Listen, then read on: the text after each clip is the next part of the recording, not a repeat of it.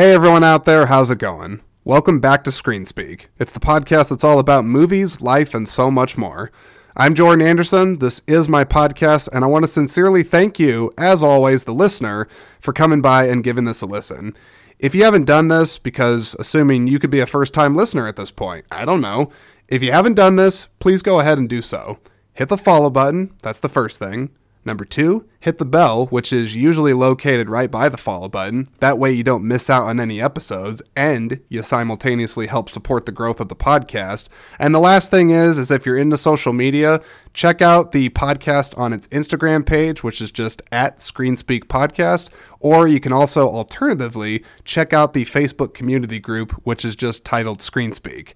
You can do that, you can do Instagram, or you could do neither. It doesn't really matter, except it kind of does. It all goes towards supporting the podcast. So please go ahead and do that if you haven't done so. All you existing listeners out there that continue to do that, thank you so much for doing that. It really does mean a lot to me and this podcast.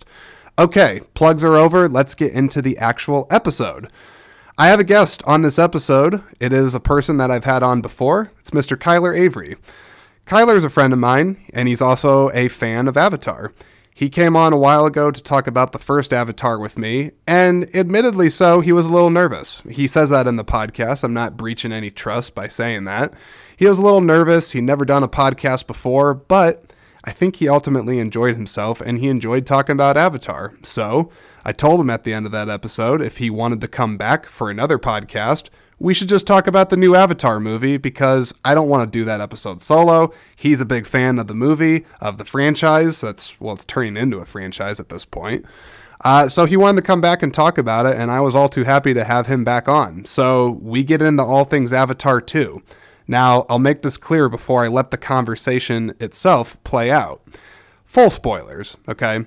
Avatar is a huge movie. Avatar: The Way of Water is a big movie. I'm going to assume if you're listening at this point that you've probably seen it. So if you haven't seen Avatar: The Way of Water, do not listen to this episode. Just shut it off, go watch it, and then you can come back here and listen to our thoughts on the movie Avatar. But overall, I thought it was a good conversation. It was nice to see him be a bit more loose and relaxed for this one, which is nice. You never know when you have somebody that hasn't done a podcast before. They're sometimes really nervous. This is sometimes their bag, so they just go into it with full confidence. I've really had a mix of both since doing ScreenSpeak, so always interesting to see how that unfolds, but it's great when it unfolds like how it does in this episode. So without any further introduction or rambling or delay, this is my conversation on Avatar: The Way of Water with my friend, Mr. Kyler Avery.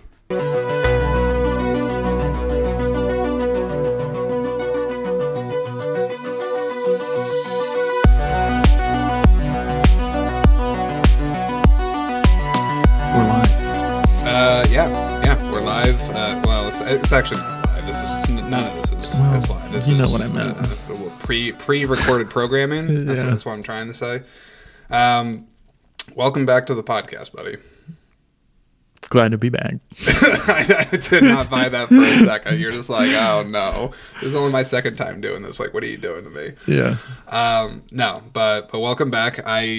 This was actually hard for me to wait this long to talk about this with you, because I wanted to talk about it sooner, but I was like, no. I'm like, we did the first Avatar together. I gotta wait till you see it. I hate going to the movie theater and it's packed. Like, yeah, we saw it right.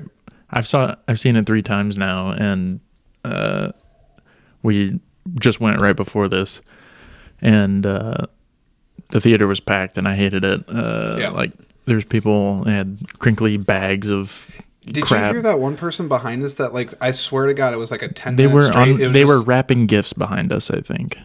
Are you serious? No. I mean, I was going to say, it's like Christmas is past. I looked, and it was just, I think they had brought, like, brown paper bags. Yeah. And, like, put popcorn in them for their kids or whatever. Okay, because, like, but it's like you should pick something that isn't so noisy. If it felt excessive, because like normally, like I don't mind. It's like, we do that for a little bit. Like, I get it. You gotta open up a bag of candy or ruffle through, but it just kept going. Yeah, and I was like, what in the hell is this? Have you ever seen anybody wrap gifts? like in a theater? No. I wasn't sure if like you were pulling from like a past experience or No. if like that was like No, I was. that's just pulling it out, pulling out. I was in the moment. I was sitting there and I was like thinking about like, what are you doing, wrapping gifts back there? Like I thought about like saying something, but I am not that. I am far too non-confrontational to do something like that. Yeah, you don't strike me as somebody that would like. I mean, do you ever like? Okay, you might not do the shush or like the I'm gonna grab a manager thing, but do you ever do like the? Not to a stranger. But would you ever give them like the side eye? You know, like that you kind of like look at them like. Yeah, but they won't see you do that. It's a movie theater. Well, unless it's a bright scene, they might see it. I mean, I did that in the theater. I looked at them. Like you did look- I you turned did my look. head to look at them. Because sometimes the look's enough to get them to stop because they're like, I don't oh, think it geez, did. like or at least The someone first that time has I was seeing it, awareness. I was with my family, and my little brother kept pulling his phone out in the middle of the movie, and he did it like 2 or 3 times, and then I was like, "Stop!" like this is not the time or place to do that. Yeah. It reminds me, just you talking. I'll get off this bag gift opening thing, but it does remind me of one of my worst movie theater experiences I had. This was when I think it was the first Tom Holland Spider-Man movie. It was a Spider-Man Homecoming, right? I think that's the first one with him. I don't know if you know. I thought there was one before that. Well, there's know. Homecoming, there's Far From Home, and then there's a like Way From Home. I think I'm saying this right. It doesn't matter. The first Tom Holland Spider-Man movie. It's gonna be a Spider-Man Home Alone. Could. No. But when I saw that movie, it was at the old Windsong Theater here down the road. Which it's you're no talking about longer- the one that was on the other side of town from the other theater. So not the one that we went to. The one that's the AMC now. Yeah, but now it's not anything. It's just Oh, did they close? It's just sitting there. It's just literally empty space. I think it just went under from COVID. But when they were open and that Spider-Man movie came out, I went to go see it with my then girlfriend at the time and then a couple friends. And I still like will never forget. It was like 30 minutes into the movie. 30 minutes into the movie, and these people like with their family just show up. They just come in, which I was already kind of baffled at that point because I knew it wasn't anybody new. Like they were just straight up coming into the movie a half hour late. Which at that point I'm like, what? Like why bother? Like Right. why are you even here? Yep. But then it occurred to me they probably just used it as glorified babysitting time because then there was like 5 kids that came, running in. God. And they didn't have gifts that they were wrapping, nothing like that. But I'm not kidding. They brought in a bunch of grocery bags and just practically had a whole meal there. Like they had I think they had like a pork chop or something. They had like snacks. They had 2-liter sodas, and like they're just like going to town on it. Stopped at the Walmart deli on the way. I mean, probably. It was just really obnoxious, and like I think everybody else was like able to still enjoy the movie, but it took me out of it so bad that I was just focused on them the whole time that I actually had to go back at a later date and watch it again so that I could actually watch the movie because I wasn't really watching it. It was terrible. Yeah, you shouldn't do that. But let's talk about Avatar. Right. The whole, reason for being here. No. The reason for being here is just this. Just talking. Just whatever. Nonsense. There doesn't have to be a point. I'm just kidding. Okay, so Avatar 2. I have opinions. You have I would hope. Not, you're on a not all podcast, positive, actually.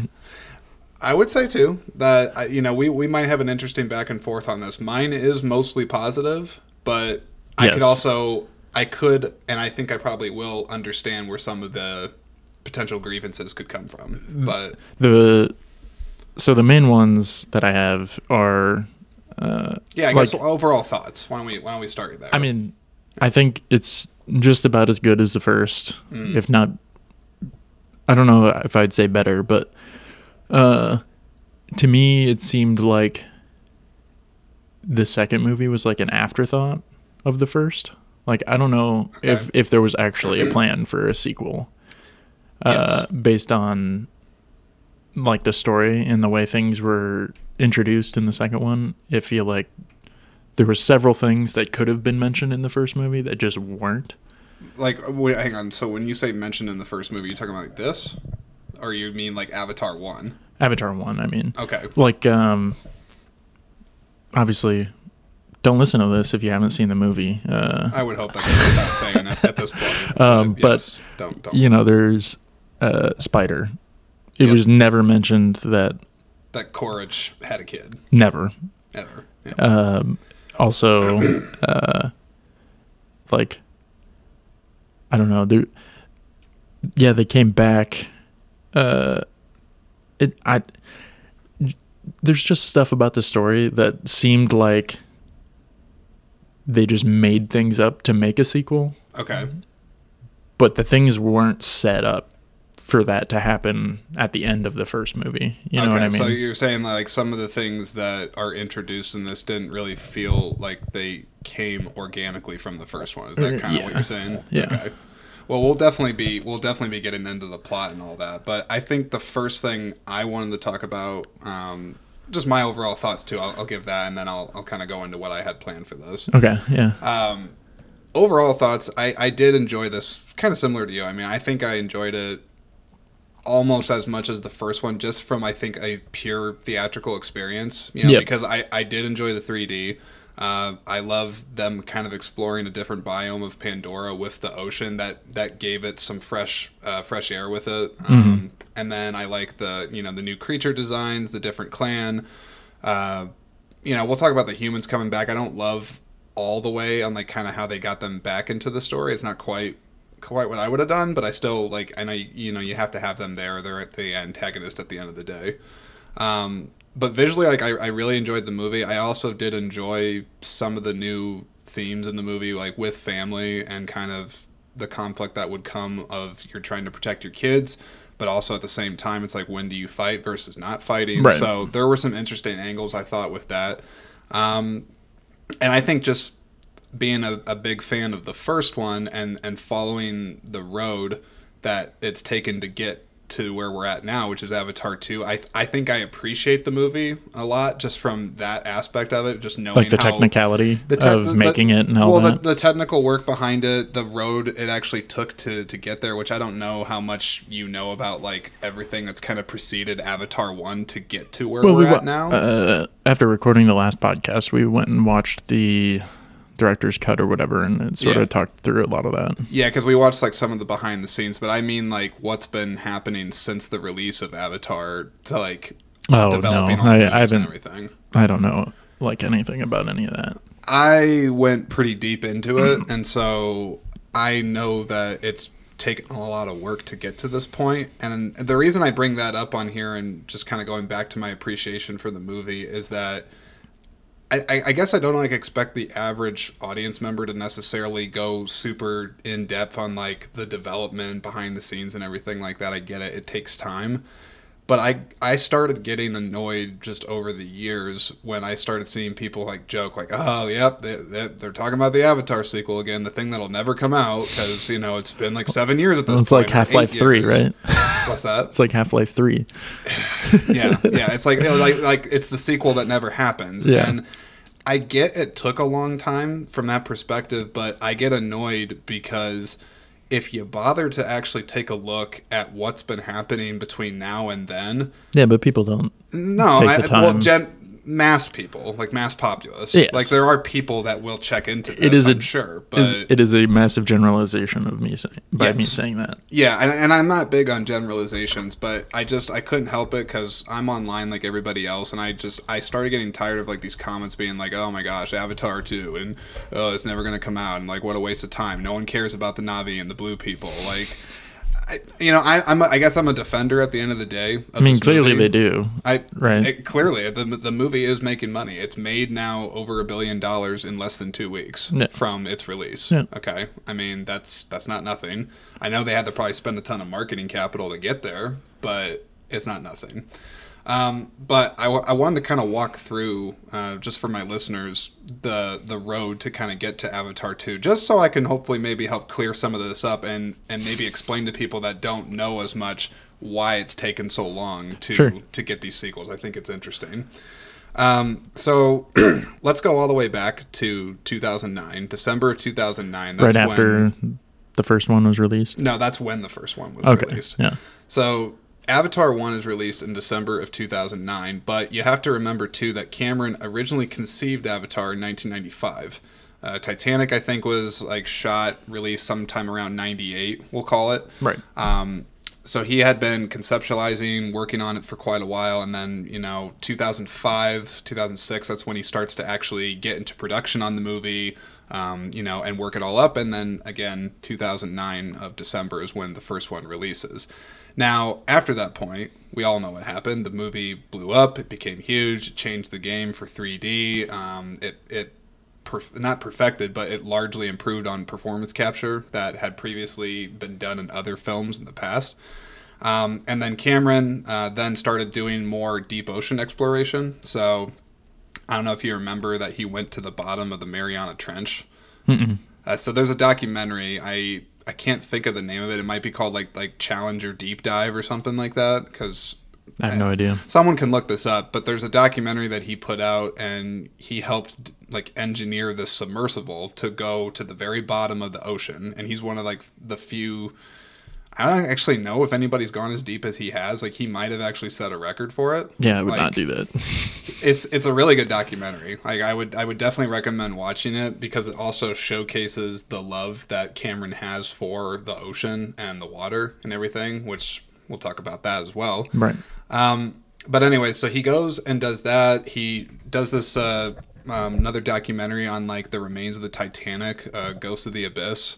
So he's doing that in the meantime, doing these documentaries, doing this deep sea research. He's also taken a lot of his time in getting into actual conservationship. I think he goes actually to Brazil and other handful of countries like that, trying to find ways to get them clean water and do things like that. So this is taking, I'm kind of generalizing here, but this is taking years of his time. And Cameron himself has gone on record and saying that kind of during this time in his life, he really wasn't sure actually if he was going to do sequels to Avatar. Okay, kind of to your point. Yeah. But then around 2012 is when he kind of gets back into the saddle, so to speak, for Avatar, and he's like, okay, I think I want to have more stories to tell on this planet, but I don't want to just do another sequel. He's like, I really want to kind of take my ideas and concepts and put it into a writer's room and flesh out multiple sequels, sort of like what Peter Jackson did for shooting all 3 Lord of the Rings simultaneously. So that starts in 2012. He gets a bunch of writers. Some of them were on board with him from the first one that helped him kind of pen the story up. Right.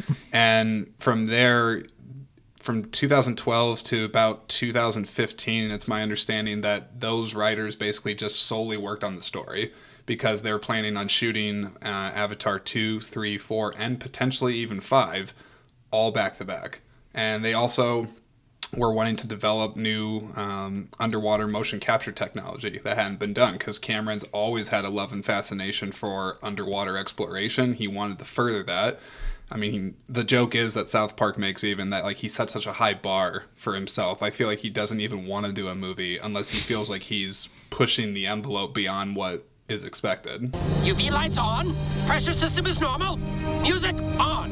His name is James Cameron, the bravest pioneer. No budget too steep, no sea too deep. Who's that? It's him, James Cameron. Systems are normal. You guys hearing the song okay up there? James Cameron, explorer of the sea. Yes, James, we'd hear the song. He spends all this time doing that, and then finally in 2015, maybe 2016, is when they actually start shooting the sequels. And again, they're filming these back to back, and what you have to remember too about the sequel shooting is that Avatar is not a traditional movie. You have an entirely separate component of it that is live action, and then you have all performance capture, and then you have all the effects that have to get sent over to Weta Digital to go ahead and perfect how the Na'vi look. So very complicated and also very time consuming to do that. And then I think it's also my understanding that around actually 2019-ish, the second one could have actually conceptually been ready to go. It could have actually been released, I think. But then what ends up happening, of course, in 2020 is that whole thing called coronavirus and the pandemic. And I don't know why they didn't necessarily release it before that, or if it was actually ready. I feel like they just at the time didn't think the timing was right, and they were, naturally just going to wait a little bit longer and push it into 2020 because they're like, whatever, it's just going to give the team more time to tighten up the effects, and no one's at this point in a super big rush for this. Right. Most of the work's been done. But then, of course, the pandemic happened and completely shook up theater as we know it. I mean, the entertainment industry is still recovering from it.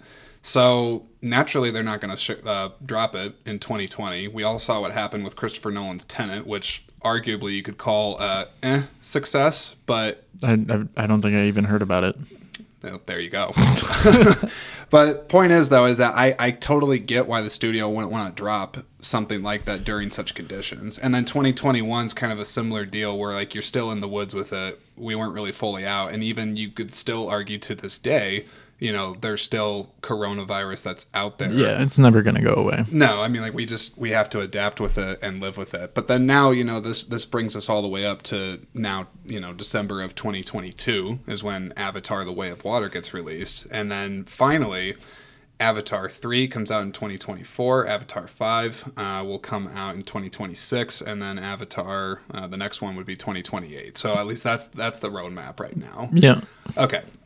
I've been talking a lot on that. It's just it's a lot to unpack, but I mean I think it's again kind of worth mentioning going over this timeline rather than just thinking Cameron just sat there on the sequels and did nothing for the last 13 years. Well, yeah. No. Yeah, Most people don't do the research. No, I suppose not. But this is a podcast, so I just figure, hey, I mean, you've done it, so might as well be informative. Yeah. I guess, what are your thoughts on just the time it took? I mean, were you patient enough to wait? I didn't really expect a sequel, so I was like, yeah, that was a good movie. But as far as I was concerned, that was the end of it until I heard that, yeah, there is a sequel coming and there's a release date, and I was like, oh, nice. Yep. Yeah, I've enjoyed it. I'm glad it's doing well. I think it's deserving of the success it's seeing. Over 3,000 people worked on that movie, or these movies, I should say. I believe it. Yep. Let's talk about the story. Let's get into it, because I think I want to kind of hear more about like some of the things you weren't super thrilled about. Mm-hmm. I want to talk about some of that as well and just kind of go into it. But like the story itself, like, let's go. Yeah. So I mean, also I think in the first podcast I said something about it being sort of story-wise, very formulaic, I think is what I said. This one wasn't any different. Bad thing happens. Humans are coming back. Right. Then they're like, oh, we got to fight them. So plot-wise, it's still fairly... It's still formulaic, but yeah. I don't think the story is really what makes the Avatar movies good. Right. Like I said, visuals and all that was probably my favorite. But yeah, humans come back. They fight the humans. This time, the general came back. Yeah. As we'll definitely be talking about that. as a Na'vi is now. It a clone? Yeah. Yeah, because it's not him. Which is also a thing that I think they could have like hinted at in the first one. That, getting like, back to my he would have like. The fact that they cloned or got Right. extracted the memories or whatever is. But to be fair again, just to Cameron, I do think he kind of thought that first one was just going to be one and done. Yeah, I think you're probably right. Yeah, so he probably didn't even think of it at the time. Yes. But yeah, so he came back. You get him going out to be a headhunter basically for the main character, Jake Sully. Yep. Who I think he actually kind of took more of a supporting role in this movie. Well, both the mom and the dad do, because you have a lot of new characters with the kids and the family. Yep. So it's only natural that like you have to kind of share the screen time where you will. And then we also have to keep in mind too that because we now know that these other sequels are coming down, we don't know, I guess, how big of these other roles they have to kind of play as the story continues. Right. And then the story also introduces, a few questions to be answered in the next one, obviously, or the next few, I suppose.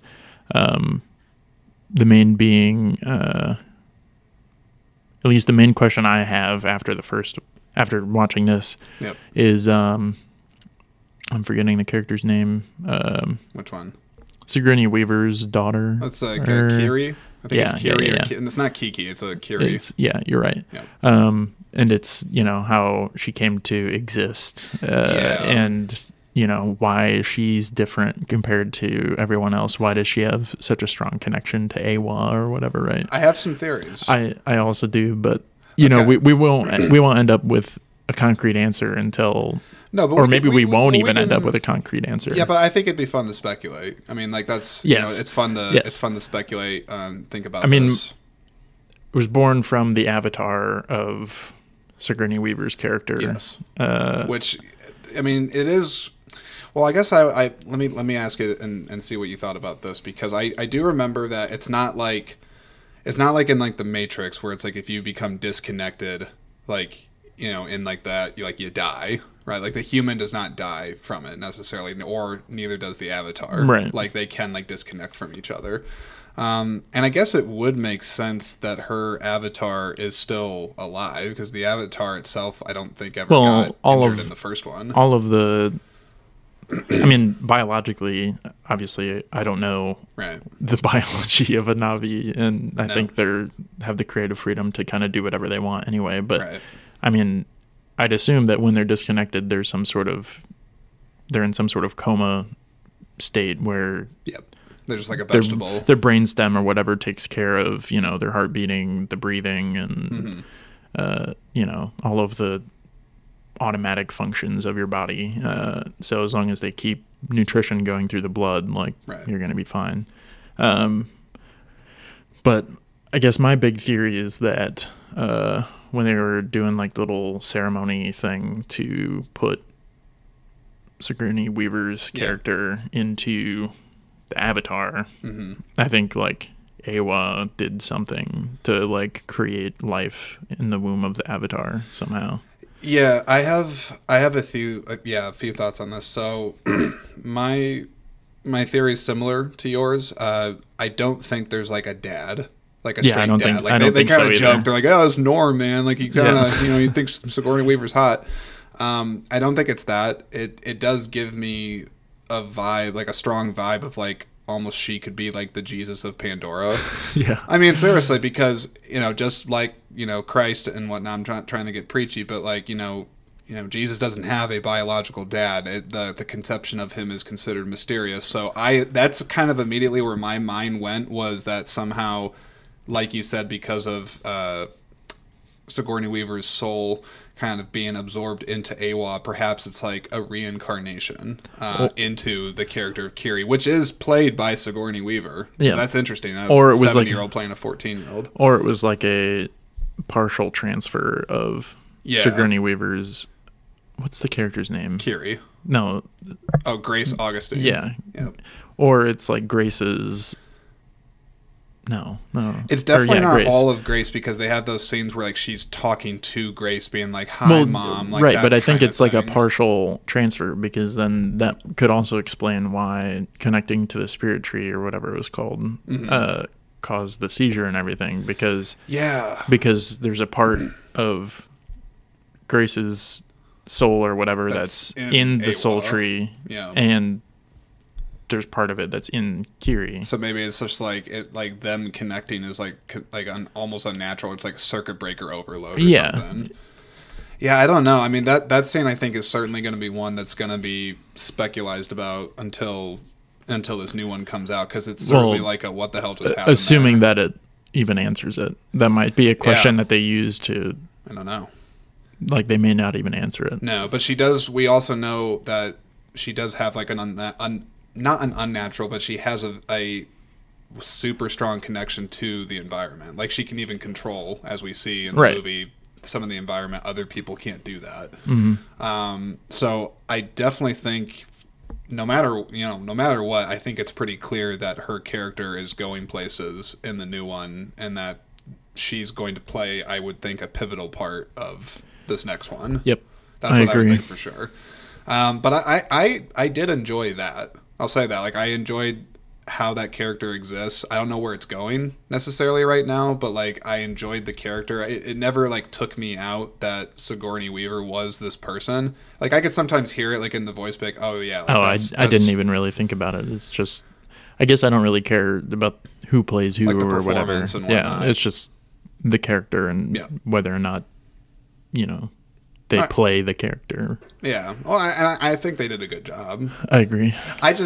Sorry, for me, I go back to like the performance for this character particularly, just because Sigourney Weaver, again, she's like 70 or like she's older for sure. And I just find it very fascinating somebody, even with performance capture, having to essentially pretend to be a kid again. Right. I mean, just from an actor's perspective, I think that's a really unique challenge, and I wonder like if she just loves James Cameron so much that she's like, oh yeah, like sure, like I'll play a kid, whatever, like, or if there was like they had to like maybe like talk about it more. I don't know, but I want to talk about Stephen Lang being back as the Colonel, Blue Devil. He's back, and from what I've seen anyway, and I'll talk about what I think about this too, but some people aren't happy about him like being the villain because they're like wasn't he like just dead? I think that was sort of hammer-fisted. Like he, you know, like he plays a great villain. Like he's a great bad guy. But like, I don't know, the way the first one ended, it seemed like that should have been the end of it for him at least. Right. Yeah, the humans are still the bad guy in the movie. But do you think they just could have like perhaps like take this new general girl, like the general? Yeah, she could have been. Like, she could have been like the new bad guy, like bad person, the new like antagonist. This is something where I kind of have to be careful with how I go about this because I don't know. So for me, because I know other sequels are coming, it's like the story is not complete. So it's hard. Sure, it's hard for me. Like, but I get it from like just a singular movie. If I'm not looking at, but even if you're not looking ahead, like they didn't need to bring him back to have a sequel. I didn't hate him being back though. Well, neither did I. Yeah, I agree. He plays a great villain. He played the part great. He was awesome. But like, I think. Like, I don't know. It seems like such a weird. I mean, they really just sort of forced it in there, right? Like, there was no reason that they had to bring him back. Did he have to come back? No.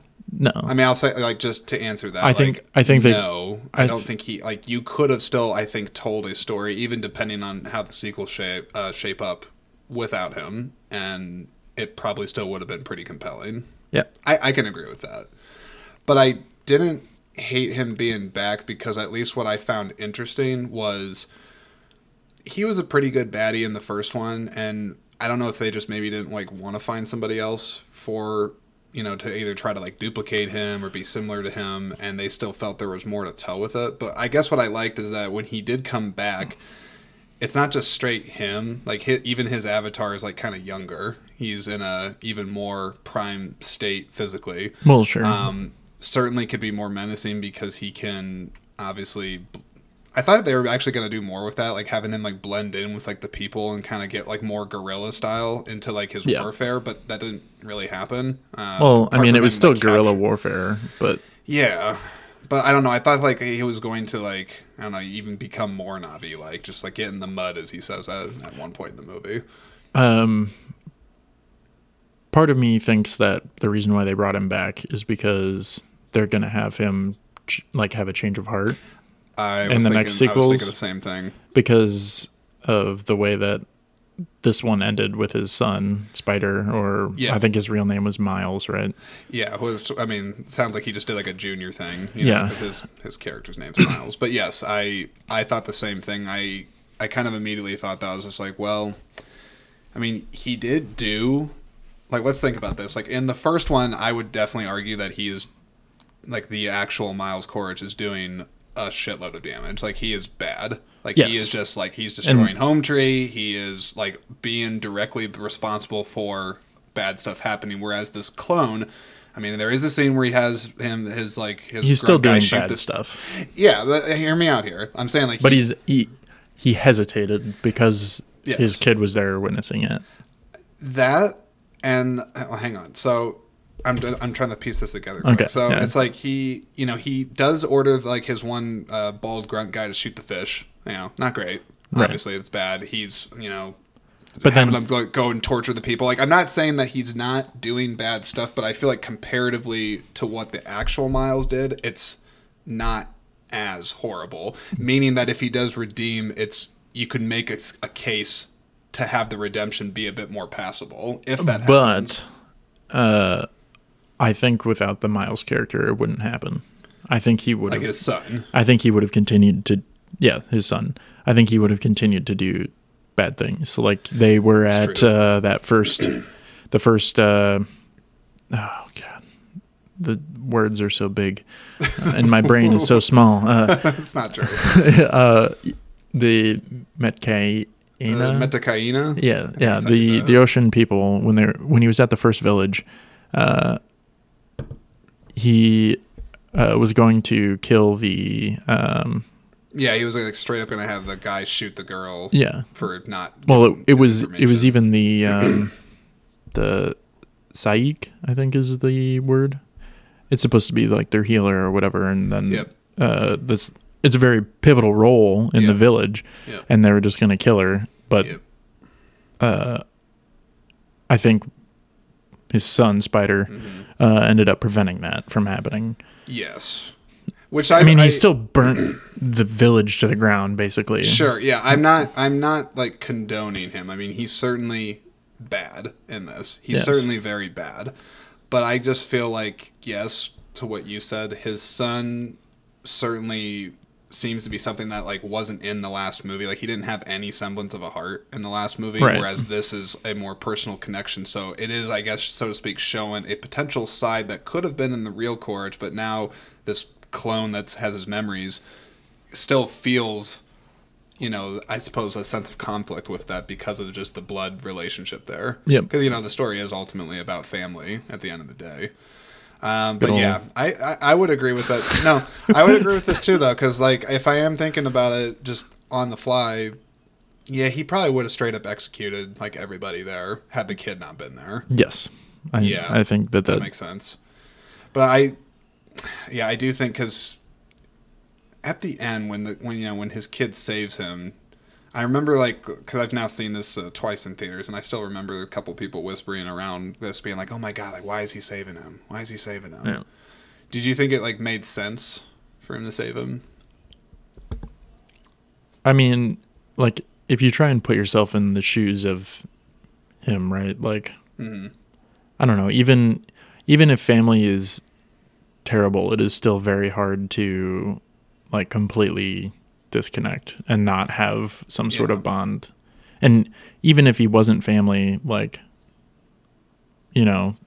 saving him would have been the right thing to do. Yeah, because he was raised by the Solis essentially, which are good people, and they probably Well- no man left behind kind of thing.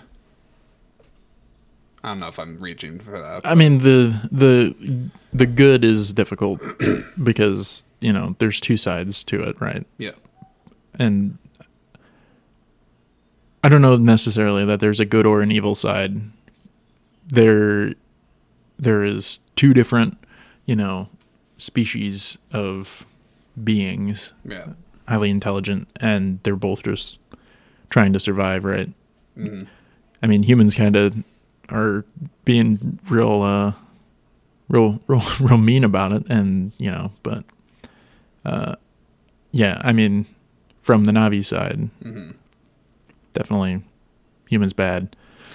I think it made sense that he saved him. I that Miles think did. so too. But at the same time, like, yeah, it would be a very, I mean, it was sort of hinted at that it was a very big, like, moral dilemma for him Yes. when he found him. Yes. Because there was, like, probably 30 seconds before he decided what to do. I think the character of Spider, I actually was surprised because like I liked him more than I thought because sometimes like I don't know, like he could have definitely ran the risk of being like the annoying kid character. Like it could have came off bad if they didn't get a good actor to do that. Right. But what I found interesting about his character is that almost like an opposite of Jake, where it's like, he, Jake starts to be a human, gravitates more towards the Na'vi. It's almost like you flip the switch on this, where this character really kind of knows the Na'vi, but hasn't really known humanity. Yep. He hasn't really had human contact, and so like I feel like true human contact. There's the couple human side characters that are there with him, but he hasn't really had that kind of upbringing. So I feel like instinctually he would have a curiosity about that, even if he knows that like his dad is like this like scumbag person. Mm-hmm. So like, it's like there is something to be said about just like your primal urge to like be connected to something bigger than yourself. I think does that make sense? Yeah, what I'm trying to go for. Yeah, I think the reason that Spider was there is majorly as a plot device to drive the story, because without Spider in this, there wouldn't have been like there wouldn't have been a step to step on for the sequel after this one, for the third. Yeah, because I guess if we're thinking about it, without Spider in at least that scene, I mean, Courage would have just drowned. Or clone even Courage ignoring that, like, right. Even if Courage, like, survived or whatever, right? Without Spider, like, a lot of the things that Spider was doing, I think, was driving the plot. Mm-hmm. 'Cause, like, I don't think they would have found. Well, I guess I'm just sort of like trying to think about like what would the story have been like without him in it. It's hard to say, right? Because he is a critical component to it. But I think even without him, I think it would still have flown like flew by, fly by. Like, no, I don't know. I don't flown. I don't know what I'm trying to say. Did your thought just derail? Yeah, like it just collapsed. Yeah, but it's all right. Yeah, I think that's probably one of the bigger like plot devices for the next movie is Spider and Courage. Yeah. It'll be interesting to see where that goes. I mean, only time will tell. It'll be fun to speculate, for sure. Also, will be interesting to see, because I imagine, is that my wife that just like yawned? Yes. Yep. Powerful yawn. It was loud. Anyways, whenever the physical release for this comes out, I mean, Cameron releases usually are chock full of behind the scenes stuff, so I'm sure I'll probably nerd out and watch every bit of it and try to speculate even further. I'm probably gonna wait to buy anything until after. Do you want to get like the massive like box set? Yeah. Isn't that a tempting thing? Like, I'm just agreeing with you. Like, it's a tempting thing when other sequels are coming and you're like, I'm just gonna wait. I could wait. Well, that's why I went and saw this one 3 times, right? Like, you're just like, I'm gonna get my fill of this, and then and then I'll probably watch the first and the second one before the third one comes out again to refresh my memory and so on. But anyway, the plot.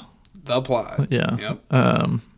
Let's shift gears here. I mean, we're going to stay on the plot, but I want to talk about just kind of entering back into Pandora. Like, what did you think of just everything that transpired from the first to the second? Because the first kind of act of the movie, they were showing like the forest and what Jake's been up to and everything like that. It is. I think they did a poor job of like the exposition. Communicating how much time had passed from the events of the first movie till the end. Like, I have no idea how old any of his kids are. Okay. Like, I assume they're all like mid to late teens. Well, the oldest is mid to late teens. Yeah.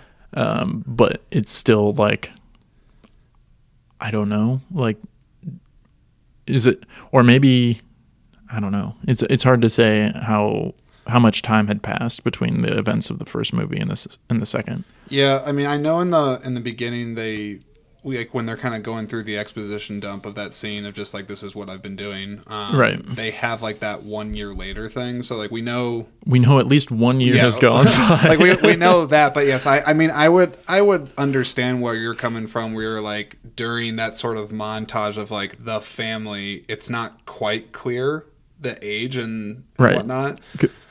I guess you kind of guess. I mean, I'm trying to think what they would do to fix that. Just, past putting like year 21, 50, and whatever. I think doing that is sort of like kind of lazy when they say 1 year later or whatever. It's like, okay, Right. like this time has passed and nothing of any real consequence happened between there. Like, The only thing I think I saw that happen is it looked like, because I don't think they were in like that cave fortress in the Hallelujah Mountains prior to the humans returning. They were still in the forest. I think like, you're right. That made them retreat up there. At least that's what I got.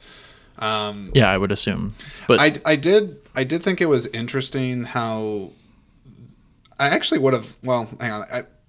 It was interesting that more of the Na'vi, at least the ones in the forest, were kind of becoming more accustomed to the human weaponry that was left behind, because it Sully has his raids and everything. I don't think. Oh, well, that was after the humans came back. Oh, it wasn't like they didn't have any of that stuff before. You don't think? No, I don't think so. I think I think they got that from doing the raids. I guess. I guess that makes sense to get. Because I mean, at least probably like 10 years had gone by since the events of the first movie. I mean, definitely, yeah, at least, yeah. And I doubt that, I guess it's hard to say, but yeah. I mean, from Jake's perspective, I don't know if he would have expected them to come back. I mean, how could you not?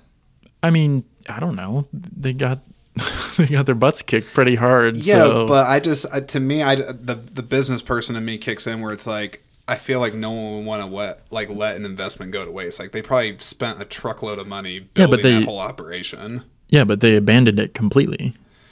I know, but like they weren't even, when they came back, they weren't even going for the unobtainium anymore. Yeah, did you think that was interesting?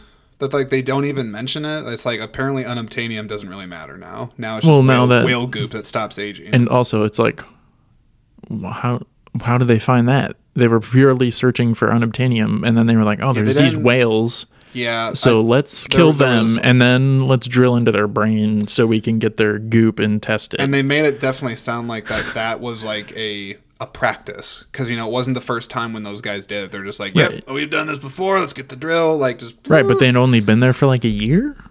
Yeah, that's a good point. Yeah. Yeah, I don't know. No, like I thought that was a pretty valid. big plot hole where they were just like, yeah, this is the moneymaker right here. This is worth way more than unobtainium. Like, I understood what they were doing with their clear imagery of like, the space whales of Avatar are certainly mirroring people that like hunt and poach whales and other stuff. Like, I totally bought that, got it. Message loud and clear, Cameron. I want to save the whales. I get you. But I was will, very just like. But I will agree. Random. I will agree with you about the new unobtainium, the whale goop, right? Because they kind of just have this scene where it's like, yep, we got the whale goop, and you kind of thought at first like they're just like hunting the whale to like draw out the Na'vi to piss them off because like they killed one of their beloved sea creatures. Mm-hmm. But then they have the scene, with the goop, and I feel like again maybe it's just sequel setup that they even have that line in there. It stops human aging completely, like. Are they just saying that because this whale goop is going to come into play, or is I don't think so. I think it's just purely a plot device. I think so, and I don't even think it's a necessary plot device, really. I don't know. I think the only reason they had to make it worth something. Yeah. To kill the whales, otherwise they wouldn't have had the equipment to do it. Yeah, I guess. I will say, like, I don't know where they're going with it. It might just be baloney right now, because I feel like it won't come up again. Because when I first saw the new one of my questions once they kind of started having the humans come back more is I'm like, okay, who's going to bring up unobtainium? Like, someone's going to talk about this, and then apparently it's just we don't need that. Yeah, who cares that it sells for $20 trillion a kilo? Like, whatever. Yeah, it's like, why aren't they doing both? Yeah, I didn't get that. I can admit that that's a problem. That's a problem right there. There's a gap there, I think. Yes, and again, I guess I'll keep being, beating a dead horse, and just being like, well, maybe it'll make sense when the other ones come out. But for now, I can see what you're saying. That's also a big, a big. I sort of think into things a little bit more than I should probably, but like, there's that scene where the humans are landing, right, for the first time again, where they have the big rocket. Yep, and it just burns everything, right? Path. Yep. They know where Jake is, right? They know he's in the mountains. Why don't they just do that to the mountains?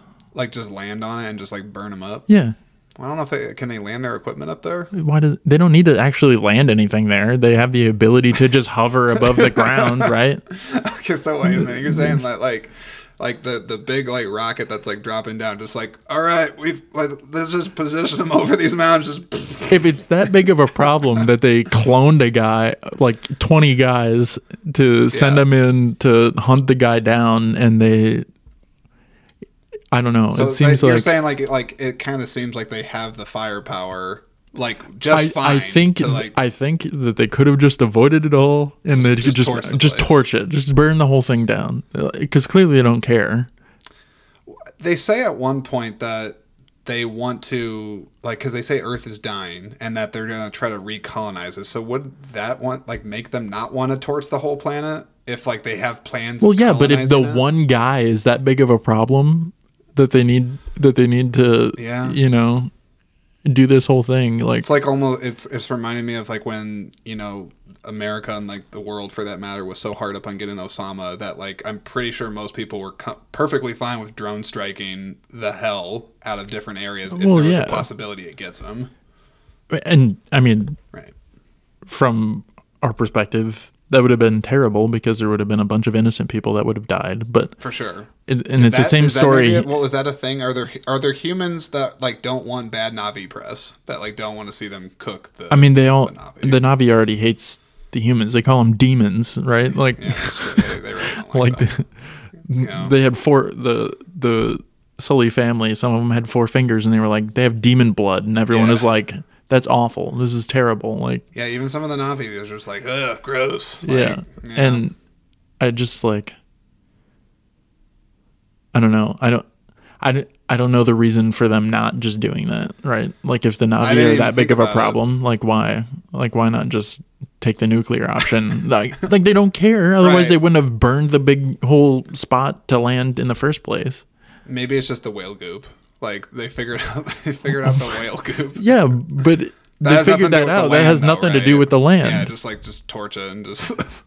And it's not like they have to do that everywhere. They want one guy dead. And they certainly didn't try to like say, well, we can't like hurt the unobtainium reserves. Like there wasn't any line of like even then, fire isn't going to hurt that probably. Yeah, that's a metal or it's a mineral. Well, yeah, so, but probably be fine. Also, it's underground. Like, I feel like let me ask you this: if you met James Cameron, would you ask him this question? Like, just I would probably ask him a lot of questions. Why didn't you just straight up like have him? Just well, I know why they didn't, and it was because there wouldn't have been a movie without if they did that. It's like in the horror movie. It's like, oh, we have to go live in this creepy house. No, like it's just that easy. Then there's no movie, but. I'm just trying to picture like Avatar 2 and like it's like a 30-minute movie over in like 15 like 20 30 minutes and just like the humans are coming back, burns that. Just end credits. Yeah, that'd be a short movie. That's fair. Like I get why they didn't do it, but at the same time it's like you knew where they were. Like I don't know. Yeah, I mean, this is another reason for me to go back and rewatch it too, because you're not wrong to have any of these thoughts. I'll say that. I mean, like it totally is logical where you're coming from. Like I get why they didn't do it, but still, it's like I notice it. You see it, right? Yeah. I always see plot holes like that, and it's just like. Are you that guy? Like usually, like if you watch something, you're just like, well, yeah. Yeah. They need a guy like me or that does that. You could be in the writer's room. Yeah, just be in there and be like, hold on, Hey guys, hold did on. we think about this? Come on, like I have these questions based off of what you just said. Like, how does that work? Well, I don't know if you know this just like on the filmmaking process, but usually big movies like this, especially ones where they know there's going to be sequels, they have script supervisors that are on set, and they have them there purposely to kind of be not quite like to the extent that you're saying, but like they have them there to be like, if you're doing something and it doesn't continuity wise like add up or mesh, they'd be like, well, no, like we have to shoot it like this because that doesn't make sense based off that previous scene. Basically, like a script subject matter supervisor. experts of the story, basically. Yeah, like they know the beats and like the pace and everything like that. Yeah. You could do that. I mean, maybe, Be a but consultant. They haven't shot Avatar 5 yet, I don't think. yeah, Or just the fourth one. yeah, you got James Cameron's phone number. I'll call him right up and just be like, I call him Jimmy. be like, hey, I noticed all these holes in your plot, man. Like, what's going on? Like, Now, plot wise, Cameron's never been perfect, and I would don't definitely I don't expect any movie to be perfect, but I No. notice when there's like gaps. an inconsistency, or at least like. You know what you're reminding me of right now is I think it's Austin Powers, the spy who shagged me. You're like kind of like Seth Green's character, where rather than going through like the convoluted plot, he's just like, why dude, tie him like, up? Just it's like- shoot him in the head. Yeah, he's just like, why don't you just go back in time to like when he's taking a crap? I got a gun in my room. We'll go kill him. Like, yeah. I'm going to go back to the 60s and steal Austin Powers' mojo. If you have a time machine, why not just go back and kill Austin Powers when he's sitting on the crapper or something? problem solved. Yeah, exactly. It's like just like you don't care about nature, so why Right. like why Oh my god. go through all this headache and waste all these millions cloning these guys to go hunt the guy down? Just nuclear option. It's always on Agent the Orange table. them to death. That's all you gotta do, man. Like, Damn. It's terrible. But I mean, we'll have to get you in touch with that writer's room. yeah, we'll get right on that. We'll get right on that. I want to talk about the Sully family, like the kids, and just not just the kids of like Jake and Natiri's, but like the new Water Clan, their kids. Like, what do you think of all them? So my first thought is, what a shame for the oldest kid. Yeah. For the actor that portrays him. I don't know who it is, but what a shame that your character died, because you're gonna lose out on so much money. Like, I mean, I'm sure he'll clear some good I'm funds. sure, but yeah, I'm but sure he's probably it's like, like- I can't be in the sequel. it's like, dang it, why did my character have to die, man? That's true. I actually, thing I thought was interesting about just honestly a lot of the new characters and even the recurring ones too is, how like in the first one, Sam Worthington, I'll use him as an example. Like you kind of connect with him as a human and a Na'vi. Like you see like the actor, the real actor, and then the performance captured version of him in Na'vi. Yep. And I always just wonder from an actor's perspective if that would be difficult if you're playing like kind of solely a Na'vi, because like Natiri, Zoe Saldana, we never see obviously her as a human. But I just like wonder like maybe that would be good as an actor. Like maybe one of those kids like they get famous off this movie, but like they could totally walk by me in the street. I'd have no idea that's probably them. Do you understand what I'm Yeah, saying? Like yeah. there's I like know some what you mean. anonymity to like hide behind. Because they aren't immediately recognizable based off of No. And even like some of the ones they use, I mean, these are definitely up and coming actors. Like they've never been in things. Right. So I just thought that was interesting. Yeah, I agree. I like the new characters. Like I like Cliff Curtis. I've always actually liked him a lot as an actor. He plays the main clan leader of the Water People. Yeah. Okay. I've seen him in a lot of things. It's cool to see him in this movie. I liked his character overall. He's kind of a strong, stern leader. Has respect for Jake, but still concerns over his tribe and the family. Ronal, Kate Winslet. I thought they were going to do more with her. She didn't really do a ton Which for character me. was that? That's the pregnant avatar. Oh, of the Water People. You know what I'm... Yeah, I know the character, but I'm trying She's like to think the of. mom. I mean, like her. Well, she's like the healer, Yeah, she's their healer. Yep. but I forget the word for it. I can't think of it. Sahik. Is that what that is? I think so, I- or something, I'll take or your something word for it. similar. But yeah, I mean, the characters themselves was good. Yeah. I liked most of the younger kids. Like, I like their dynamic with, like, the other kids. And, like, they're kind of doing that hazing thing where, like, you're not really from here, so we're going to screw with you a little bit. Mean, like, okay. The part when they took... I feel terrible, but I didn't even catch the younger son's name until, like, this last time that I watched it. Totally on the same page with you, because the first time I watched it, they only say his name like 3 or 4 times in the whole movie, I think. And yeah, because there's Nateum's he's the older brother. The older, yeah. And then who the hell's the younger one? I think it started with a J, but I don't remember. Yeah, but the younger son, when they took him out to out of the reef, and then they left him behind, like that could have just straight up killed him. Like, I thought that scene was good. I thought he was gonna, when I first saw the movie, I thought he was dead. Like, I thought that was the end for that character. But then he makes friends with the whale.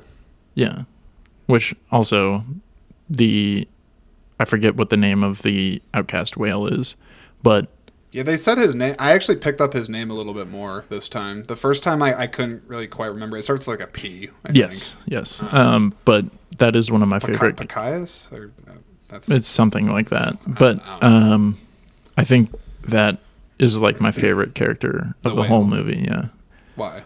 Just, I don't know. There's something about being the one that's willing to fight back is just, I like that. I liked how, there's a couple of things I liked. One, I think there's just some gorgeous scenes with the whales. That was totally on purpose. And oh, yeah. Agree. Those, like, especially the one where the outcast and the youngest son were like vertical in the water. Amazing. There's no reason for them to be positioned like that at all, but it looks cool. Yes. There's definitely multiple sequences in this, and I didn't care because I had waited, like everybody else, like 13 years. There's certain scenes that you would argue are indulgent because it's just they are like, pure look how eye candy. Pretty we are. It's just pure eye candy. That's all it is. But that's what you're for, that's Avatar.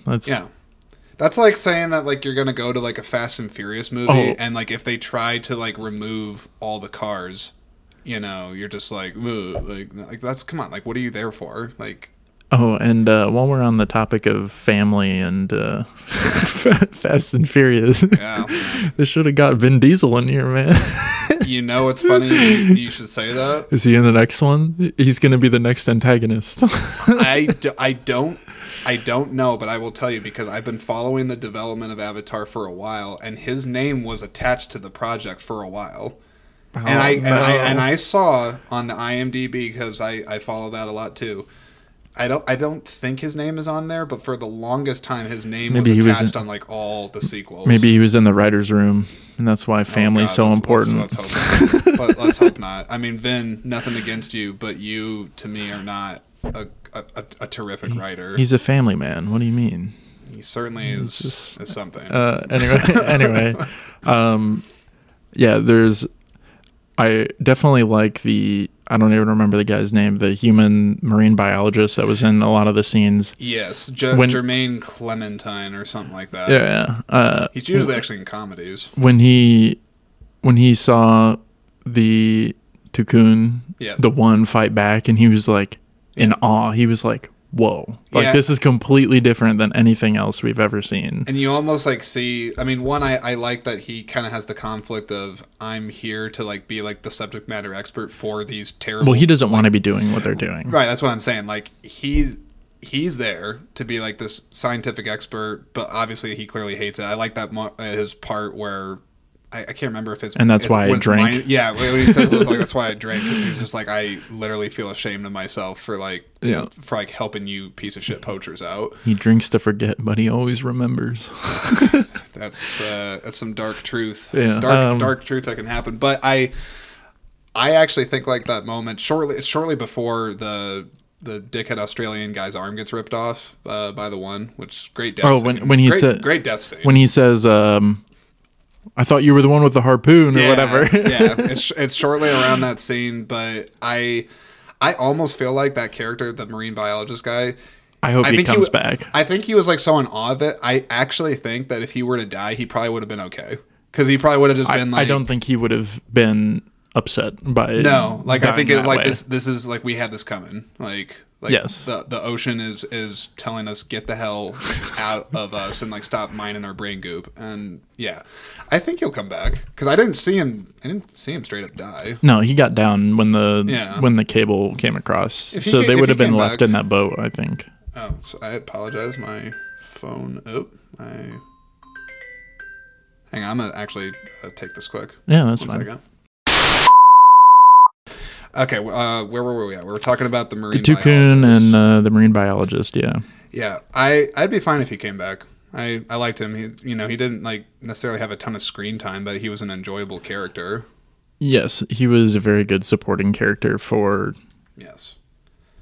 like the main thing going on. Were you upset at all, or just kind of fine with the fact that the returning characters from the first one didn't really hardly do anything past like the epilepsy scene, like where they're there, like they really took a back seat to everything else? I mean, I get it. Yeah. And I'm not bothered by it, but like, it's good to see them. Yeah. I mean, I think they're going to play some sort of role in the rest of the movies, right. Or maybe even, I mean, who knows? They might die in one of the movies. It's true. Because I mean, I think they sort of set up the youngest son to be like a very important character in the following movies, especially like with the scene where Jake fights Quaritch. I did like he had his kind of Sam Worthington moment where he's just like, well, let's just get it done. Like, oh yeah, it's badass. Like, I was talking about like after that fight when he passes out underwater and then his son comes and drags him to the air pocket. That was a really good scene. And then he was like, basically Jake was like, no, I'm done. Like, this is it. Yep. Like, get out of here. Go do your thing. And that was a very beautiful scene because I like that whole mantra that they established earlier in the movie with like that segment of the way of water, like what they kind of say to each other. When, what is it? They say, the ocean is within you or whatever, blah, blah, blah. I really like that whole sequence. Yeah. And just like, it's just nice writing there. The ocean is good. I like it. So, yeah, I'm just trying to think what else, like on just like the subject of like the new characters and whatnot. I don't really have a ton to say about them. I mean, I'm happy with the ones that are still around for like the new story. Mm-hmm. It'll be curious to see if they also introduce other new characters or if they're just going to stick with these ones and no more new people. I'll be also curious too if this general that's not really all that honestly imposing. Are you talking about the woman that came in? Yeah, like General Ardmore, I think is the character's name. I don't know. Like, I think they were on the screen for like a total of a minute and a half or something. They weren't there that long. Yeah, I mean, they were there more like during like that weird like Clockwork Orange scene where like they have like the spinning thing and like they have his eyeballs like jacked up for Spider. They're like, tell us where they're at. Yeah. I don't know. I'll be curious to see what's going on with that character in the new one and just sort of if Stephen Lang is going to continue to be the big bad or if they're going to have him shift gears and maybe fade out. Maybe he'll just get killed finally and just be like actually dead. I don't think so. No, I if they brought him back for the second one, so hammer-fisted, he's going to be in the rest of them, I bet. Unless like the only way I see him leaving is like if the actor dies. Yeah, that's true. But I think they've already filmed, I think, almost all of Avatar 3. Like, at this point, they're just working on, like, the post-production of it. Right. Yeah. I want to talk about just Jake and Neytiri for a moment here, and then we'll go on to some other stuff here. So, immediately, I have some thoughts. I think they made Neytiri, like, significantly more animalistic in this movie, and I think that was really weird. You must certainly be talking about the scene where, like, shortly after her son dies, that she like goes like rampage. Even before that, I think. Okay. Like, I mean, that scene in particular is definitely comes to mind, but I think that part is because it was, I think it was supposed to be like seeing it from the point of view of Spider. Mm-hmm. because I mean he's human still, right? Yep. And he just sees, you know, Neytiri like take down like, I don't know, 12 dudes in a row, like, but like, I don't know, that scene is just really weird to me. Like I never saw Neytiri like that before. Well, you know what I mean? You have to factor in, of course, the death of the son, because sure. she's way in a not stable place. So perhaps it's like, you know, the real primal side of her comes out in that moment. But I'm trying to think, like, I'm just trying to think back to you saying like her doing it like before that stuff too. I'm trying to remember, but maybe it's just that scene. I don't know. Her character overall takes a backseat to things. I mean, we talked about that earlier, how like the kids and the new characters, you know, kind of come into play more too. I thought her character was fine. I think Jake certainly had more development done on him, you know, because he transitions from kind of being like the young, you know, trying to prove himself soldier to like a protective father, and like leader. So there's definitely a shift there. But like Neytiri, I mean, they had that nice scene like where they work in how like she's supposed to protect the people and she's conflicted with like leaving the forest people because like her dad giving her the bow.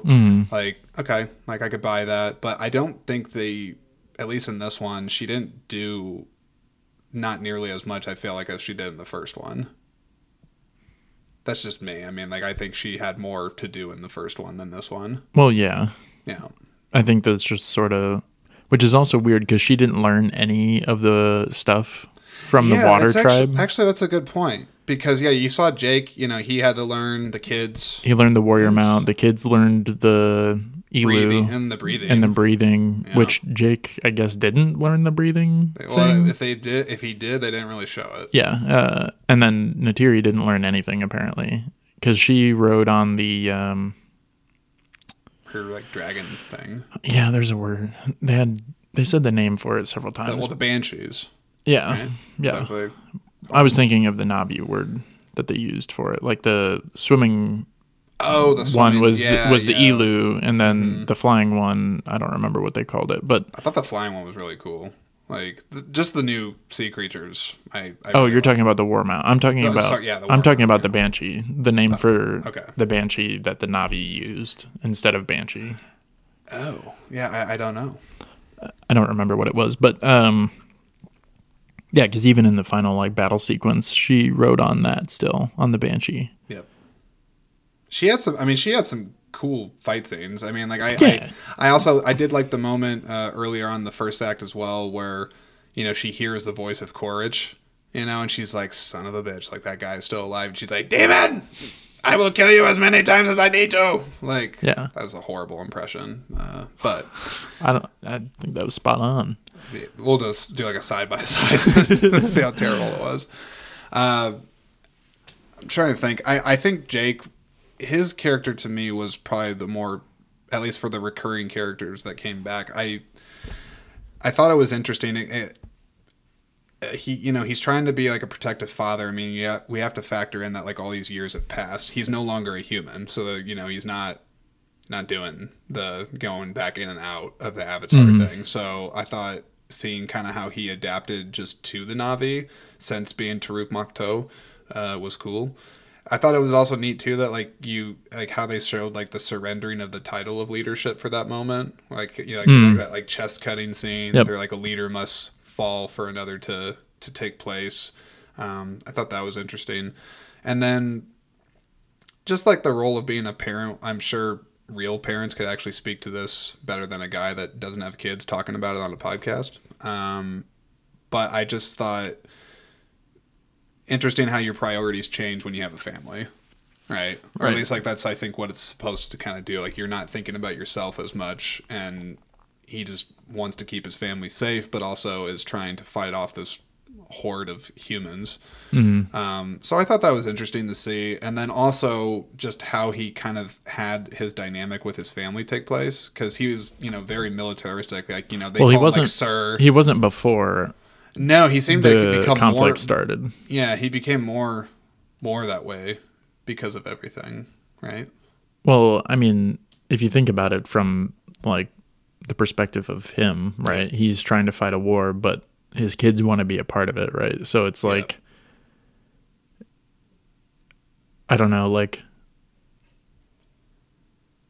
going into a war, like, you know, it's a completely different thing. Like you can't, like, I think you would have to make that disconnect and be able to be like, this is more important than, you know, Like I can't just treat the situation like, or I can't like talk to my family like they're in a normal situation. Yeah. Like they are in the situation. yeah. And I mean, I think he had to be like, there's a scene where Neytiri is like, you're being too hard on them. Yeah. And She's like, they're not a squad. Like they're a family. yeah, but from his perspective, it's like, They're a family squad. yeah, I don't want them to die. Is basically what he said. Yeah. And I also like, I didn't actually think it was all that bad to just show kind of the qualities of strong leadership in a parent role. I'm not saying that like everybody needs to like run their kids like, you know, like, hey, like you disobey direct orders. Like you don't need to do that. But I did think it was nice to just see like the respect that they clearly had for their father. Well, they had that respect because he demanded it. Yes. And You're saying, I don't think that the relationship was that way before the conflict started with the humans. okay. Yeah. Actually, yeah, you're making me think about that because 'Cause during all that this- montage, they show him being kind of playful. You know, he's like taking like photos with the kids. And like, I mean, they were younger, so sure, like yeah. maybe that's a part of it. But I don't think that the relationship was that way when the humans weren't around. Actually, yeah, it's interesting to think about. Like, let's say the humans just never came back, and he's just allowed to live happily. I mean, he ever wouldn't have after. treated them like that He because probably would have been definitely less of a hard ass on Because on that's- that stuff. because most of the, you know, It's the there's circumstance. yeah, exactly. Like if we suddenly found ourselves in, you know, a combat zone like that, I think that the way we viewed family and stuff would be significantly different. I know, like, from at least my point of view, if I had children, which I don't, obviously, well, I guess not obviously, nobody knows who I am, but What if they're just like, what? You don't have kids? yeah, Of course, but he like, sounds like he was a dad. I mean, if I was a dad and I found my family suddenly in a combat zone, like things would be, the rules would change drastically, like, because, you know, you don't know where the enemy is going to be. You don't know any of that. There's like a constant state of readiness that has to be instilled. Right.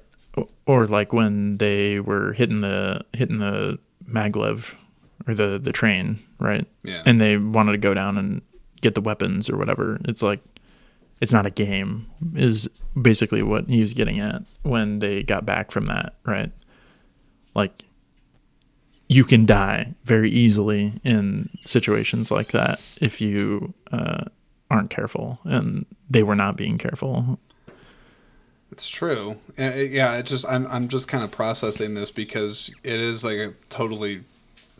Because yeah, I'm just thinking if there wasn't like a threat like that, and you know they're not like in an active war zone basically situation, like the whole dynamic would be completely different. Yeah. Yeah. The only thing I could see is like if he were to be like a more stern father on that would be like, let's say, you know, and we have no proof of this because it's never expanded on in any of the movies. Like Jake Sully's dad, like beat the hell out of him as a kid and, you know, whipped him and like, you know, did like all this stuff. And he's like, oh, my dad did this to me. So now I'm doing this to my kids. Like, Well, but he I had don't the think Marine there's- background. He had the Marine background, but it wouldn't be that even in the Well, he didn't beat his kids. He treated them like they were soldiers. No, I was just saying that like there would be no way to say that like Sully had like the hard upbringing to make him instill that on his kids. Well, I think militarily speaking, yeah, he has that background, which is background why to know what it's like to be a cadet. Well, that's why he treated his kids like soldiers because, Yes. you know, and at the end of the day, you know, as He a served them. I don't know like how high up in the Marines he got or whatever, but you know, if you get into a leadership position, Yeah. I mean, you have one of your responsibilities if you end up in a combat situation is getting your Joes out alive, right? So like I mean, it's even more so as a parent of the kids, leading them into combat. Like, I think he says several times in the movie that, like, the father's job is to protect or whatever, and that's what gives him meaning or something. Yeah. And, like, there were several points in the movie where he was failing at that because his kids weren't listening. Like, his youngest son would want to go off and adventure and do something, Yep. which then he failed at it, which then made him angry. And, you know, I think it's sort of the military thing. I don't know. It could be. I mean, it's just, yeah, it's interesting to think about, like, just, like, the perspectives on, like, raising... Because, like, if we raise kids. If we grew up in a war zone, Yeah. you know, like, if like Ukraine. Like, right. that. If we were a kid living in Ukraine right now, like, our upbringing would change significantly over the last year, right? Yeah. Like, I mean, I would certainly, thinking about it, even, you know, just logically, if I was in a war zone and if I have kids, I'm probably going to be 10 times more protective of them. right. And you're going to have to control what they can do and what they can't do because, you know, they go out somewhere. they'll get in the harm's way. Yeah. I mean, Like, likely speaking, anyway. yeah. Makes sense. I was curious, though, if you thought, and I'm sure, like, because I found this to be, like, just an interesting dilemma in the movie, is, like, Sully family is first for him. You know, I think that's clear. But then by the end of Avatar 2, he's clearly like, all right, man, like, it's war. Like, this is where we're going to stand, and now it's time to fight. Do you think, like, he should have maybe got to that conclusion sooner of, like, you know, like, they're not going away, dude. Like, you're going to have to fight them. Right. Like, do you think he could have arrived at that sooner, or did you not care or think that, like, it just made sense that after he loses his son that now he's, like, fully in the fight again? Well, so I think for Sully, it was sort of a conflict of, like,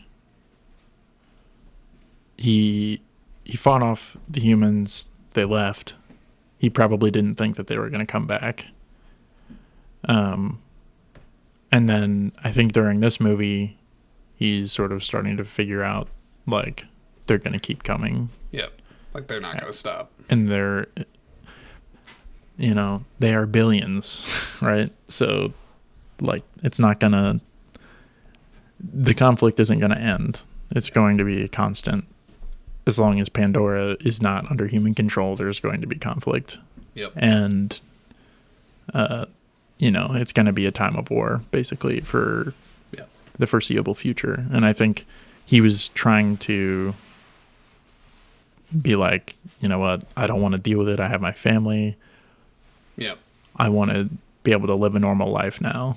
Yeah. And I think it was, I mean, it made sense, at least initially, that, like, you could kind of buy the mindset of, okay, you wouldn't necessarily going to go run in the harm's way right away. Like, well, it's not, like, implausible that he's like, let me try to maybe, like, I'm the target that has, you know, I'm the person that they're trying to kill. Maybe if I draw them away from everybody, they'll just kind of go away. Well, they weren't, I think he was taking the approach of, like, as a person, I mean, imagine, you know, you join the military, you go fight your war, you win, you know, deal with all that, right? And then the war kicks up again, and you're sort of forced into a position of fighting it. But, you know, in the gap there, you had kids, you started a family.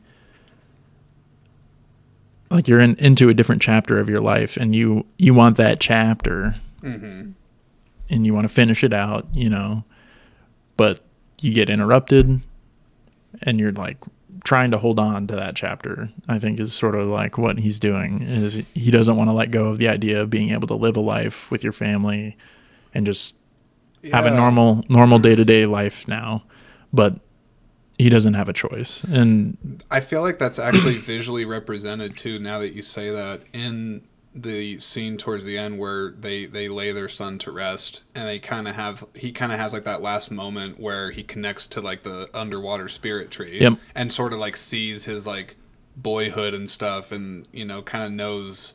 I felt like that was like his like kind of rationale of like this chapter, like you said, is come to a close, and like now we have to face what's going on. Yeah. Yeah, I didn't think about it like that. But I think, you know, he's sort of forced into, you know, being a war leader again.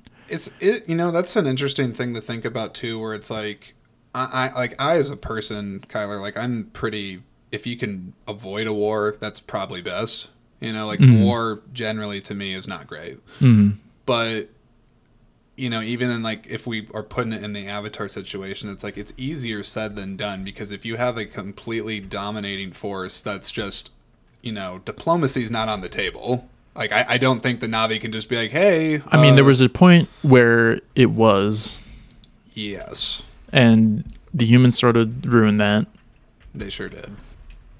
If you go back a couple hundred years, maybe not even a couple hundred, you know, there was similar things happening on Earth, right? Well, not even, you know, 20 years ago or whatever. But, you know, some country has something that some other country wants, so they come up with a war to be able to go get whatever they want, right? They actually have that moment, I remember, in the first movie where like he takes like the Na'vi textbooks. He's like, this is how it's done. When someone else is sitting on your shit, and you want it, you come up with a reason to start a war, and there you go. Yep. And I mean, that's sort of like they had the opportunity in the first one to diplomatically figure out a way to get their unobtainium. It would have taken longer, sure, but you know, time is short, time is money. Yep. So, you know, war it was. Then they lost. They regrouped on Earth, and they're like, yeah, now we don't have a choice because our planet's gone, basically. Yeah. And so they, you know, were like, we're going to take Pandora then instead. Which I guess is the only reason they came back, at least according to what the woman general said, right? Yeah, I mean, they didn't really like get obviously into specifics of like, she just says Earth is dying, but there's not like a follow-up of like why it's dying, how it's dying, what the resource. Well, I mean, I think that came from, well, they weren't looking for a resource. They were looking for space. That's all they were looking for. Yeah, because I suppose that's just more from like the extended cut, because Earth looks super crowded. Yeah. And in that first one. Yeah. But, yeah, that makes sense. I still wonder what the hell they're going to do with the whale goop. What are they going to do with that? I don't think it's going to be It's a just thing. nothing. Just I think it was just a plot device, and I don't think it'll come up again. Yeah. Same thing with the unobtainium. It happens was a huge thing in the first movie, and then the second movie they were like, yeah, instead of unobtainium, we get this goop from the whale brain. I feel like they gave it a name. I feel like they called it something. I'm calling it whale goop. They called it something once. It started with like an A. I did. Maybe. You know, I will say this. Now, let's just say whale goop is a complete plot device, and it's just kind of a throwaway scene to just justify them being there, right? That's not why they were there.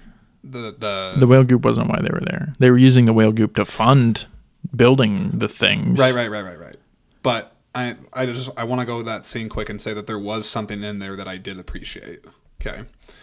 The whale goop aside, I did like that after all that trouble, Spider kind of rightfully points out, you're just going to like waste the rest. Like, what the hell are you like? You're going to do all that for this and just kind of pitch the rest of this thing. Yep. I felt like that was a pretty clear message, and certainly commentary of the wasteful nature of people. Of like, you just want to kind of not even worry about the cleanup of the rest of this. We're consumers. Make a big mess. We're consumers. You know, I feel like I'm a consumer. Yeah. You are too. Yep. Are we helping the problem? No. I mean, we're talking about it here. I don't think that... I'm not going to hunt whales. I don't think the problem... Again, I think I said something similar in the first podcast, but I don't think the problem starts with individuals. Too many people? Well, corporations. Yes. The corporations strive to feed the individual, but if the corporations, the corporations can change what they're doing to, we might make things a little bit more expensive or whatever, and they're trying to do that with, I don't know, they have organic stuff now, so they're not, I guess I don't know what goes on in organic stuff. I just buy whatever. I'm a human garbage disposal, basically. And, maybe I can consume more responsibly, but like they don't use like as many fertilizers and pesticides, I think, for organic foods, which then results in, less insects and stuff dying from like bees. There's, a bunch of fertilizers and insecticides that also affect bees, but we want bees. Bees are good. I'm afraid of them. Why? But they are, I mean, they're good, but I'm afraid of them. Yeah. Why? They're kind of scary. Like, I've never been stung by one, and like there's a fear of being stung by them, and I have like a weird thing with like creatures getting in my personal space. I probably got to get over that because I'm at the age where a grown man should probably not be afraid of a bee. Yeah. But I also want to clarify too, just on the subject of my own fear, and I'm addressing it to you, everybody. It's not just like a bee. Like usually, like if it was like a bumblebee, I probably will not freak out. Like I will see it and be like, "Oh, that is a bumblebee," and it's there. But like if it's like a hornet or a wasp, like, just leave it alone. Yeah, but like I get weird. Like if I go into what I consider to be like its proximity, I feel like it's just gonna like. What is its proximity? I don't know, a few feet. Like like it's like on the wall and like I have to 90% of the time. Insects like that are not gonna hunt you out. Like the only ones that will are like mosquitoes and ticks, maybe. I will completely acknowledge that my fear of this is not based on rational thinking. Like this is they would this is not clearly benefit not from being logical. close to you. I don't think they would. No, but it's definitely just something in my head, and I probably got to get over it one day. But if you ever like are around me and there's a bee around, you'll probably have a good laugh because my reaction. Getting to scream like a little girl. I've been told it's comical. Like I make a production. I make a loud noise. Flee. Where were we at? Because we were talking about something else before. We were talking about bee fear. Consumerism. Yeah. On Earth, and I mean that's sort of what led to Earth dying, as they say. Yeah. I mean, it's sort of a parallel. It's sort of a parallel with real life. Although, do you think Cameron ever, like, whether it's the first one or second one or any of these sequels, we know that he has messages of, clear, protect the environment, nurture it, respect it. Like, that's apparent, right? Yeah. But I also wonder if there is messages that are maybe not as loud as the others that have to deal with, like, living with less. Like, maybe he would prefer people to... I'm be sure comfortable having far less in their lives. I mean, that's sort of more. what Jake did, right? He went from, well, not quite, I guess, because I don't think he had a ton to begin with, but I mean, he certainly made his life more simplistic by living the way of the Na'vi versus how the humans in that movie are all depicted living, basically just consuming, and not really doing anything for the land. Mm-hmm. Yeah, I don't know. I hope for like this new movie, like people that watch it, like the ocean, like there's clear ocean conservation messages, just like in the first one, kind of saving the forest and stuff like that. I hope people get those messages. Some of it's pretty, on the nose. Some of the messaging I think is subtle, but either way, I still think it's effective. Like I found the messages in this movie to be effective, like just the things that correlated back to reality.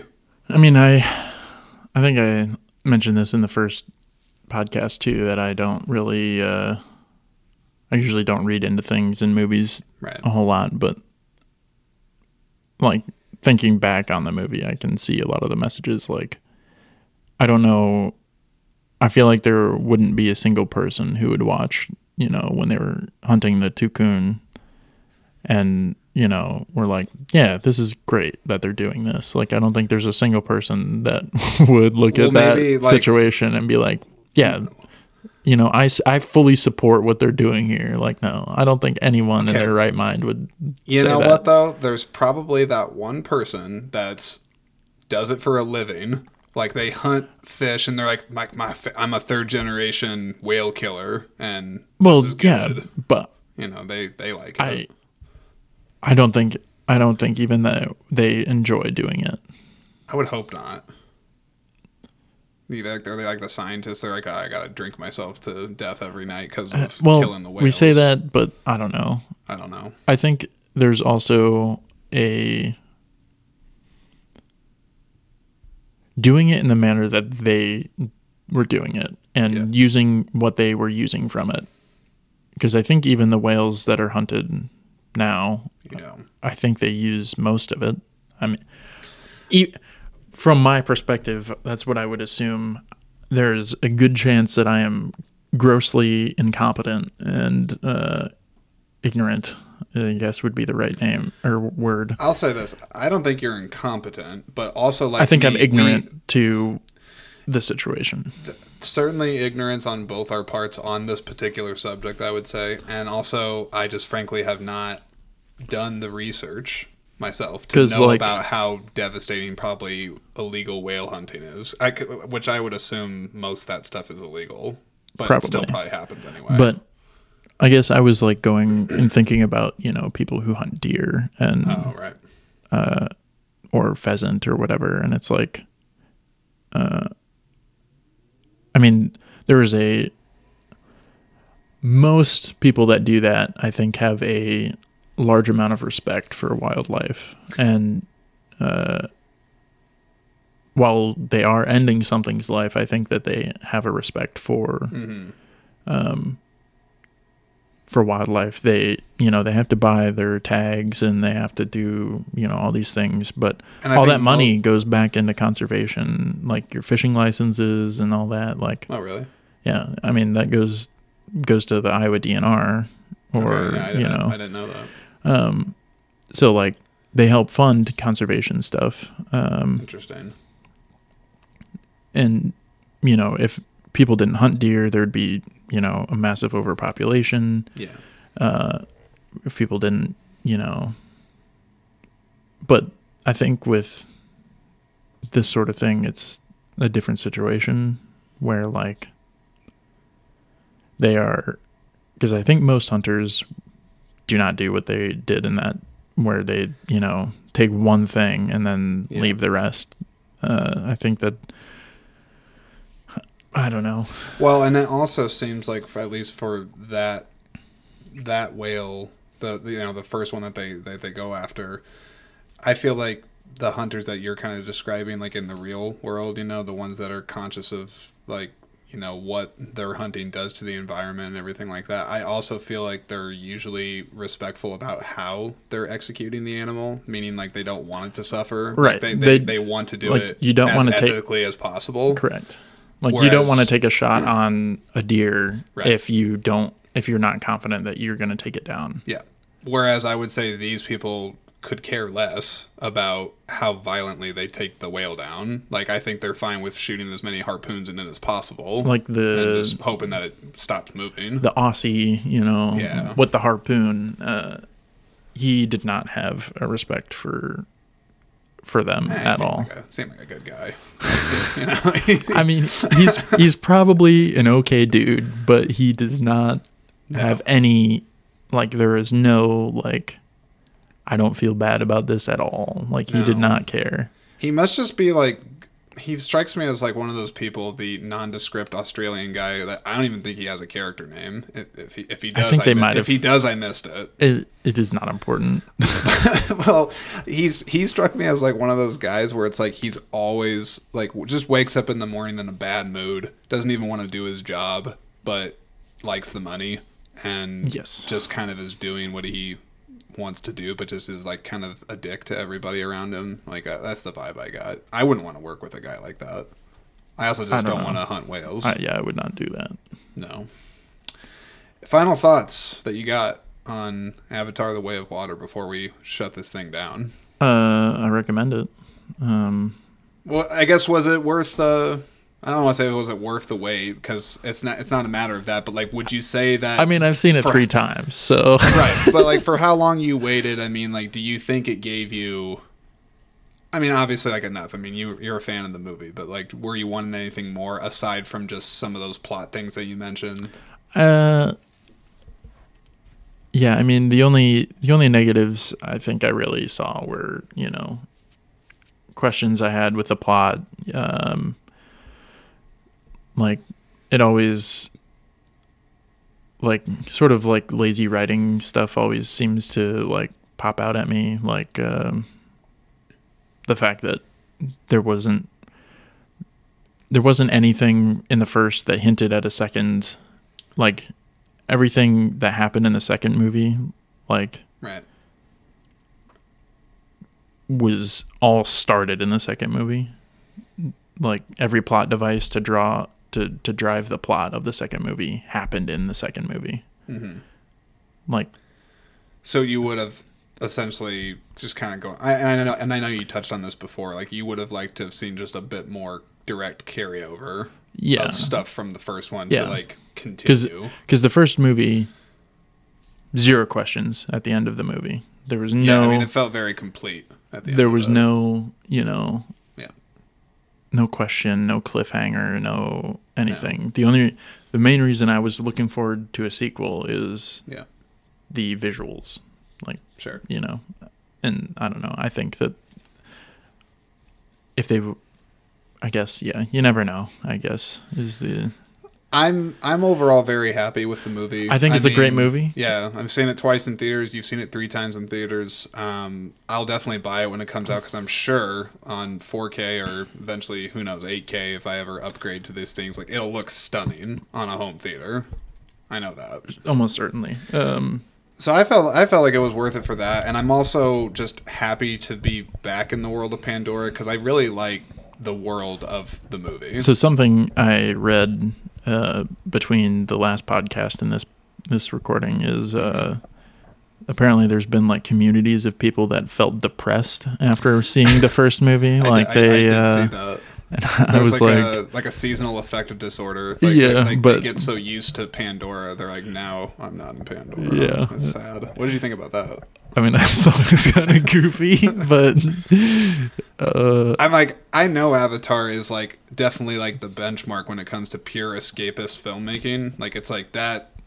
So far removes you from anything resembling reality. I mean, I get that, but that's also like, I don't know. I mean, I know Avatar's unique in some senses, but there's been other science fiction movies that are like really pretty, or I mean, I thought it was sort of goofy. I mean, I think it's goofy. I agree with you. It's goofy. I definitely.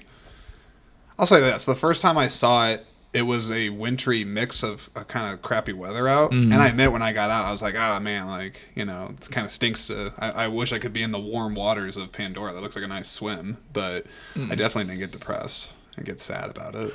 I don't think... No movie, I guess, I've yet to see has that kind of power. I don't know. Did you see Marley and Me?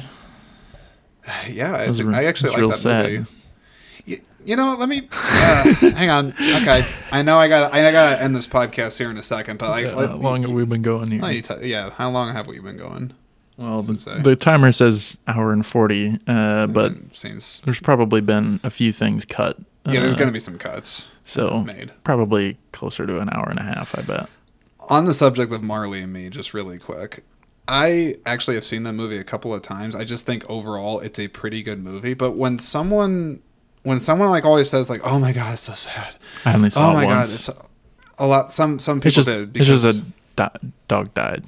That's the dog. Sad. The dog dies, but I want to say this for the minority of people that have this opinion, because I feel like this could be considered a controversial opinion on this movie. Sure. Okay. Sure. So here we go. I didn't find the ending sad to like the extent of like the dog died. Like, yes, I felt very sad like when it happens in the movie. Like, it was a pretty overall well done emotional scene. Yeah. But I don't say completely sad because the dog lives a completely full life. It is loved. It is well that's tended totally to, fair. and it sort of shows like the circle of life that kind of happens with the life of a pet and how much impact it can have. And I would largely argue that after the dog dies, it's ending still on a high note, showing how much good that dog did for the family. So can I really say that the ending is like, oh, it's so sad? It's like, it'd be sad if like the dog died at like age 2 and it was like, but like it lived the full life. Yeah. This. Am I heartless for No. this? I don't know. I had to get that out there. Anyway. I've never openly talked about that before, so you just kind of got me on a subject. Got it off your chest? You feel better? I do. Yeah, it's good. It's out there. People know what I think about Marley and me. Anyway, Avatar: The Way of Water. I recommend you go see still. it. Yeah, I think probably it'll will be for a while. Yeah, definitely a good while. And thankfully, we're not going to have to wait another like decade for the sequel. It'll come out in December of 2024, so we'll be fine. Yeah, go see it. Recommend 3D if you're a fan of 3D. I've only seen it in 3D, I guess, so I don't know what the normal one looks like. I'm sure it still looks great, but I'm sure. But the 3D is good. I don't really have anything else to say about this, but I will say, Kyler, thanks for being here. No problem. How is this compared to the first one? That's less nervous. Less nervous? I think this one was probably better than the first one. I mean, the first time's always like, you never know. But I thought you did good.